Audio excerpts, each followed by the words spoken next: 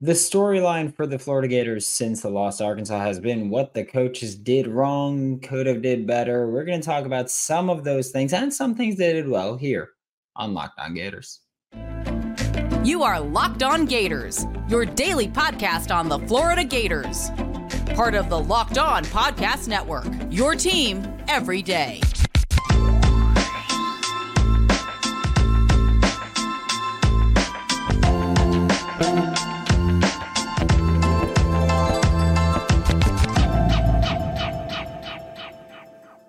Hello and welcome back to another episode of Locked On Gators, part of the Locked On Podcast Network, your team every day. Thanks for making Locked On Gators your first listen of the day. We are available daily and free wherever you listen to podcasts. Happy Tuesday. I'm Brandon Olson. Find me on Twitter at WNS_Brandon. Find all my written work with the whole nine sports, Giants Country, NFL 33. Download the Game Time app, create an account, and use code LOCKEDONCollege for $20 off your first purchase. Also, if you haven't yet signed up for Subtext, it's a great way to support the show if you just want to support the show, but we do have exclusive content heading over there. You get one-on-one conversation with me, fun stuff like that. And you'll get more in-depth details to what we're talking about today. The Florida Gators coaching staff, I have no problem saying that I still stand by after Saturday. This game is on them. I understand that it doesn't matter if players don't execute.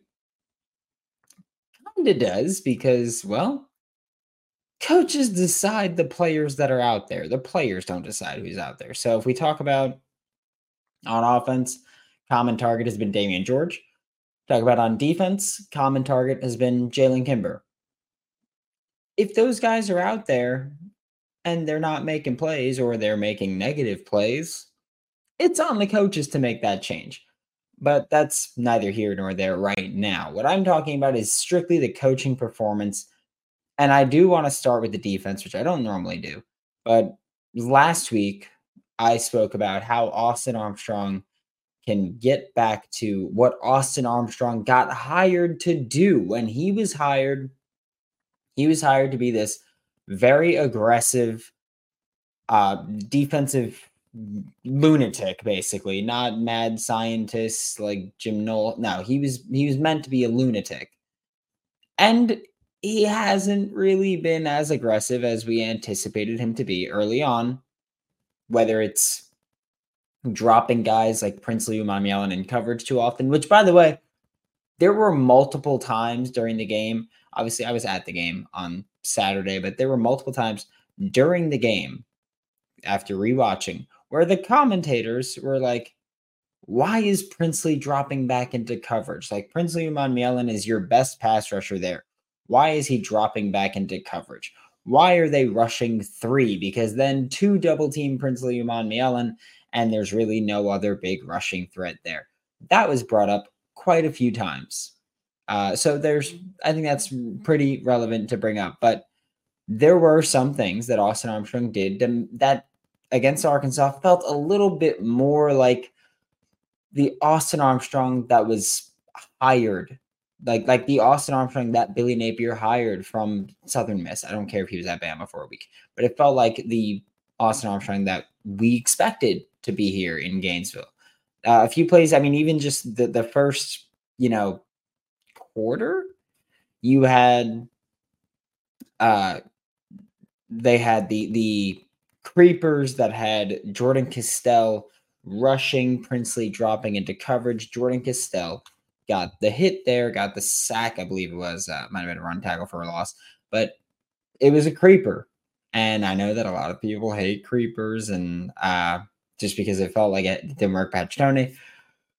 Hasn't really been working a ton here, but it's those creative pressures that don't leave you vulnerable on the back end, and it worked. When you dial them up at the right time, they work. We also had a play in the first quarter that specifically I marked down because it was they started off with 6 defenders on the line of scrimmage there, all in the tackle box. Offense made an adjustment, and the entire defense dropped back, or the entire defense shifted, so that 3 of those front 6 players dropped back to linebacker spots. You had someone head up with the nose tackle, head up with the left tackle, or head up over the center was the nose tackle, head up with the left tackle, and right outside the outside shoulder of the right tackle, which is a bit of like a 504 look. And it was cover one and you blitzed. And it was that aggressive kind of mindset that it's like, okay, this is what we were hoping to see from Austin Armstrong. And of course, he's blitzed every game. He's brought these out every game, but it felt like this week he was timing them up better and they were executed better than usual. And that's an important part there. Also, just you can't see every adjustment week to week. It's not something that can happen. And the Kentucky game, we know that was a month ago at this point, and we know that there was a ton of just gap running from Kentucky, and it demolished Florida's defense. Against Florida, Arkansas ran counter, they ran power, they ran counter bash, they ran option variants of all of those, and they still had some good runs. Not going to pretend that it was shut down, but Florida was better at defending them this time. And I don't just mean, oh, well, they were going up against the worst offensive line. I mean, diagnosing them. They were quicker to diagnose them. Tackling still sucked. It was still bad. Not going to pretend that's different. But they did a better job making plays where they had to make plays. And being where they should have been. Which, again, you have to make the play to really get the credit. But they were where they should have done. They were where they should have been. And that's impressive, or that deserves a pat on the back here and there to just be there. Also, I will say that Scooby Williams and Manny Nunnery, they made their mistakes both in coverage and in tackling or run defense. I loved how communicative they were. Both of them were very, very expressive. Scooby had the rock to baby call, whatever the call is. I love it. You had Manny Nunnery. I forgot the specific play, but Manny Nunnery like went up to the defensive line from the linebacker spot. He patted over one of the D tackles. He told the edges to switch sides and the defensive tackle and the other defensive tackle to switch sides. And that was Manny Nunnery going up there and making that communication. And I'm sure that it was something where Austin Armstrong was like, hey, if we get this look, do this. But Manny Nunnery still went out there and executed it. So that was something where Shamar James out for the year. Bright spot to see at least the communication was still there, because that was something that we've talked about quite a bit, where Scooby Williams and Shamar James have been pretty good at communicating. It was great to see Manny Nunnery continue that streamlined communication. I will say the lack of in-game adjustments against the quarterback run game were just unacceptable. Arkansas really started leaning on it in the last 8 minutes of the game, and Florida just didn't really adjust. I mean, 1st and 20 in overtime, and it's ridiculous, some of the things that happened during this game. But again, it's one of those things where we know where I stand. Austin Armstrong should have made defensive adjustments in game. He didn't do that enough, and it's part of the reason that this team lost. And while I was watching the broadcast version, the commentators kept going, "Oh, this is a Florida Gators defense that's having a great performance." What? I don't know what the hell game they were watching. They made some great plays, yes. But overall, this was still an Arkansas offense that executed at higher levels than they are used to. And I understand it's a new play caller and all that stuff. And he did a great job of being creative. First play of the game, he got creative.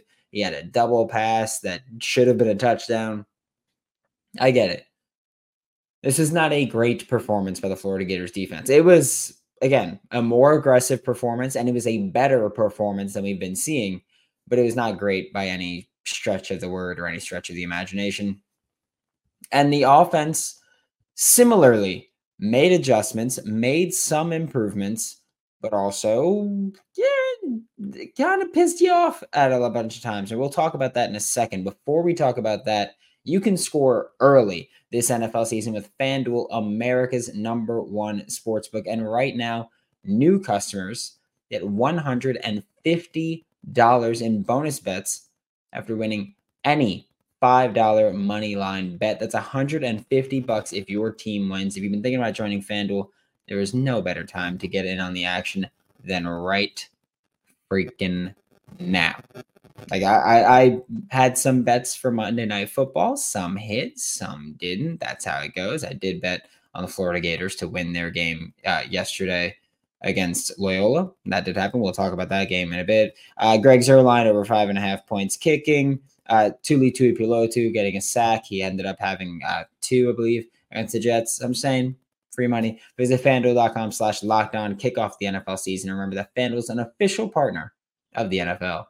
March Madness is right around the corner. If you want to win your office pool, you need to stay caught up with all the college basketball action with the Locked On College Basketball Podcast. Every Monday, Andy Patton and Isaac Shade recap the biggest stories in college basketball, keep you up to date on the NCAA tournament bubble, and get you ready for the upcoming week of games. From the Big East to the Mountain West and everywhere in between, Andy and Isaac have college hoops covered on the Locked On College Basketball Podcast. Available on YouTube and wherever you get podcasts. Part of the Locked On Podcast Network. Your team every day. Thanks again for making Locked On Gators your first listen of the day every day. We are available daily and free wherever you listen to podcasts. And talking about this offense, there were adjustments made that I loved. We could talk about finally getting Trevor Etienne involved a little bit more in the passing game. Wasn't a ton. He had 2 targets or 2 catches. Wasn't a ton, but he got involved a bit. Montreal Johnson looked better in the passing game. However, I will say that I need to give credit to both of them, both Trevor Etienne and Montreal Johnson. I understand everyone just give Etienne the ball exclusively because that'll work. I get it. But both Montreal Johnson and Trevor Etienne had very good games as pass blockers. And that's not the sexy thing. But here's the part where you need to understand one of the reasons I care so much about running backs in pass pro. Having a running back that can operate in pass protection means that you can have more guys running routes. Okay? You can have guys running deeper routes. You can do that. Or do we get that? We saw it a few times against Arkansas, Florida, trying to push the ball vertically downfield. We saw it with Ricky Pearsall a couple of times. We saw Khalil Jackson get targeted deep, and then there was probably should have been PI between the 2 Arkansas defenders, regardless how you feel about the call. Florida was trying to push the ball deep a few times against Arkansas, and one of the ways they did that was by allowing Graham Mertz to have more time with running backs in pass protection. We saw it happen a bit. Trevor Etienne again looked great doing it. Montreal had, I remember there was one rep from Montreal that I was like, okay, that was that was a genuinely great rep. So having those guys able to help in pass protection and not just be bodies that stand in front of you and get run over helps open up your vertical passing game when you know, hey, we're looking for a shot here. Because their odds are running backs aren't going to be much threats. Yeah, they might be underneath options, but they're not really going to be threats there. Great. They did their job. I will say the passing offense at least, opened up a little bit more. You know, that they had spot concepts were a thing that we haven't really seen much, but spot's one of my favorite short passing concepts. I understand there's a deeper option for it. I always care about the short ones there. Easy completions, catch and run opportunities. We saw, I think it was Eugene Wilson, the third catch a ball on 3rd down, running spot, and he was the spot route, that little curl route, caught it. And the way that Graham Mertz threw the ball was perfectly taking Eugene Wilson III where he had to go if he wanted to pick up yards after the catch, and he did that. And again, secondly, the timing was there, the route worked. it was opening up a little bit. And I know that we could talk about all the curls they want to run. Curls are fine if you have complementary routes with them. And that's what Florida had there with Eugene Wilson III. And they went to the spot a few times. It might have been because the broadcast angle can't see all the routes there. It might have even been the concept that they called the last play before the spike or before the spike field goal, whatever you want to call it, where Arliss Boardingham had the catch and run. Might have been spot as well. Again, can't see the broadcast angle, can't see the rest of the routes run there. So just saying, it was definitely brought up a few times. The spot, it worked. We saw them trying to dial up double moves. Ricky Pearsall's touchdown when Arkansas fumbled the ball, Florida picked it up, and it was at like the 33-ish, something like that. Ricky Pearsall's touchdown, ran a double move, got man coverage against the safety, cut out like he was running the corner, came in for the post, and was open, and it worked. We saw double moves quite a few times in that game. It was Florida opening up the playbook a little bit. Offensive line, still not good enough. One of their better games in pass protection, I'll say. I think they did, about not as good a job as you can, but they did about as good a job as they've done all year, probably. It was definitely one of their better games in pass pro.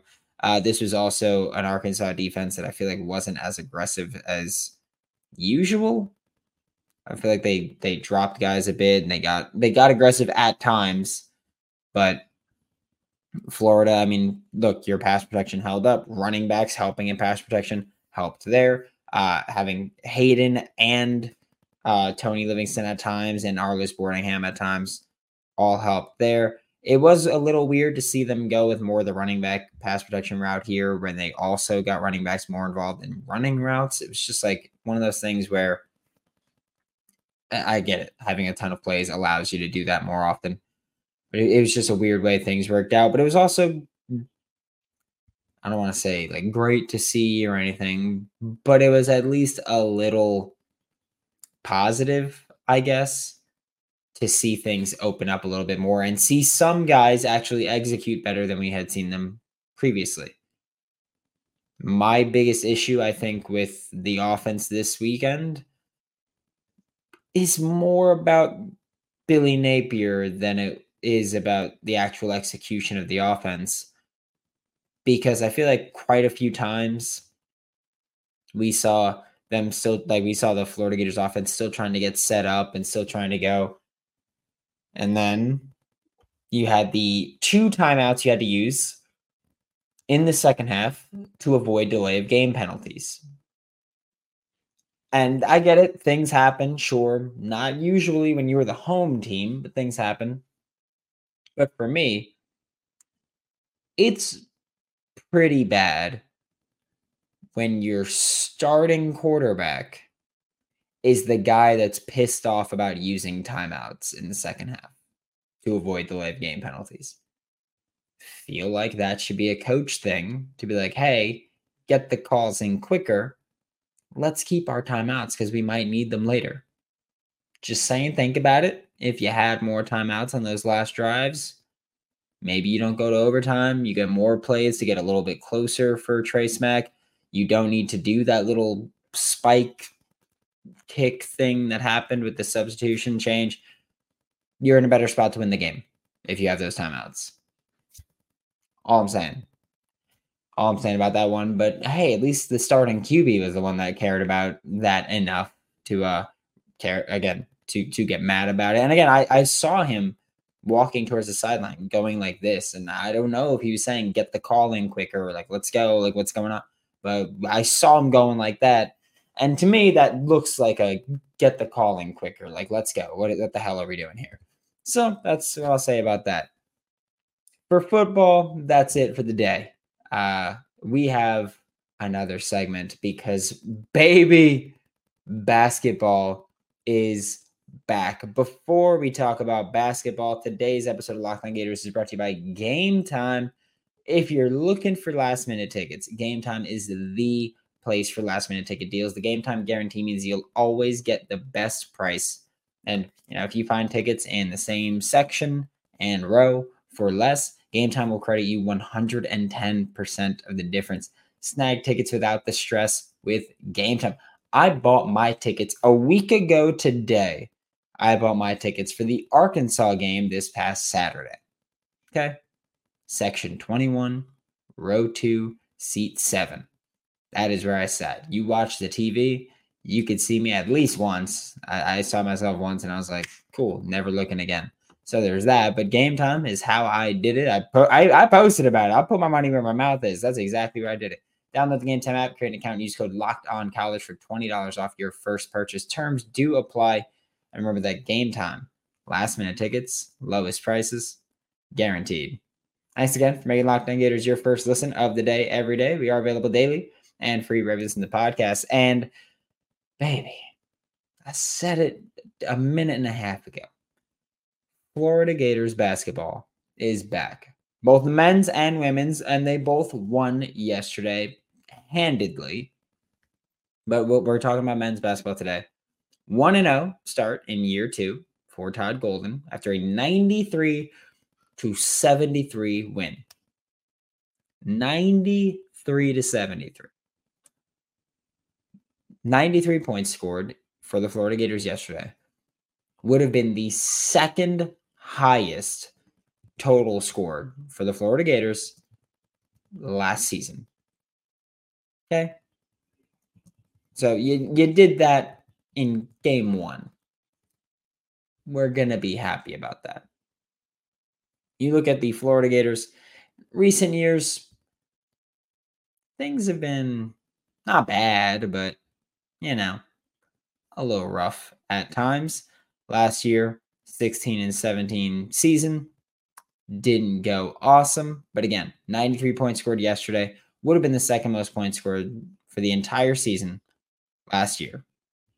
You look at Mike White's last season, which was the 2021-2022 year, and 93 points ranking there because, of course, Mike White had that historically slow offense.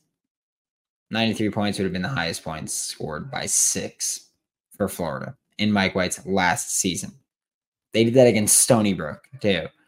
So, again, I get it. Last night wasn't against a powerhouse at all with Loyola. But you got the job done. You did it. 93 also would have been the most points that Mike White's team scored in 2020-2021. You're sensing a trend. High-octane offense compared to the Mike White days. And, again, I think last year the most points scored for Florida was 102.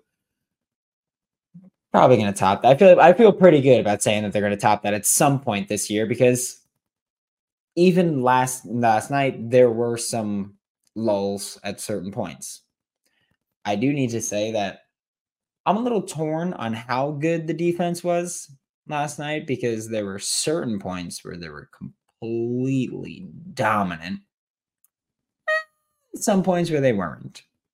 But I mean, like starting off the game was one of the most dominant stretches that I've ever seen at any level of the sport. Okay. Florida started the game on a 16-0 run. 16-0. Loyola didn't score until we were 6 minutes and 12 seconds into the game. 13:48 remaining in the first half is when Loyola scored their first bucket. At the time, they were 0 for 5 shooting with 5 turnovers. It's not like they were just chucking bad shots. They were turning the ball over, and Florida was taking the ball away. It wasn't just like, oh, stupid foul, stupid turnover, stupid whatever. No, it was that Florida was taking the ball away. And it was just awesome to see this team show up offensively. You look at Micah Handleton, had a great debut for the Florida Gators. You look at Riley, like Riley Kugel looked like the superstar that we've been expecting him to be. And I realize that sounds like I'm being aggressive. I promise you, there was nothing in that was like, oh, he's been underperforming at all because Riley Kugel has been awesome since late in the season last year. But against Loyola, he had 23 points, 4 assists, 3 rebounds, 6 steals. 6. Fantastic performance for Riley Kugel. Just all around. You look at Tyrese Samuel, 15 points, 8 rebounds, 3 assists. Walter Clayton, 9 points, 8 rebounds, 5 assists, 3 steals. There was a point where he had like it was 7, 5, and 5, and we were still relatively early in the second half, and I was just like, it probably won't happen because this game's out of hand already. But how cool would it be if he just like went off and had a triple double in his first game with the Florida Gators, and he was like, because he's a Florida kid and there's so much hype around him. I was like, how cool would it be if he just showed up and freaking did it? Didn't, but it would have been awesome. Alex Condon had like 2 of his first possessions on the court drain threes, and I was convinced that he was about to go off for 70. He didn't, but I was convinced. But I mean, this was just a great performance for the Florida Gators, and I get it. It was the first game of the season. I get it. It was against Loyola. A couple things about that. One, we're gonna be happy. Like, we're gonna celebrate wins. I don't care who they're against. You celebrate wins if they're good wins. Great. 2, I know that it's a 1 game and it's a small sample size, and that we'll see how things go with a larger sample size. Early on, this team looks like they have talent at the top. You look at the Riley Kugels, the Micah Hanglotons, the Walter Clayton Jr.'s. You look at them, and then you look at them potentially having the depth to go, 9 deep of players that are getting consistent playing time. I take that. I'll take that almost every single day. Okay. Like that, that's something I will take all the time. So having a team that at the top looks like they're good and can go 9 deep rotation wise, probably more realistically 8 to 9 deep. That looks like a team that you can win a lot of games with, right? And we'll see what happens if injuries pile up or inevitably when someone gets hurt at some point. We'll see how that shakes things up. But this is a team that I'm not saying is going to make a run.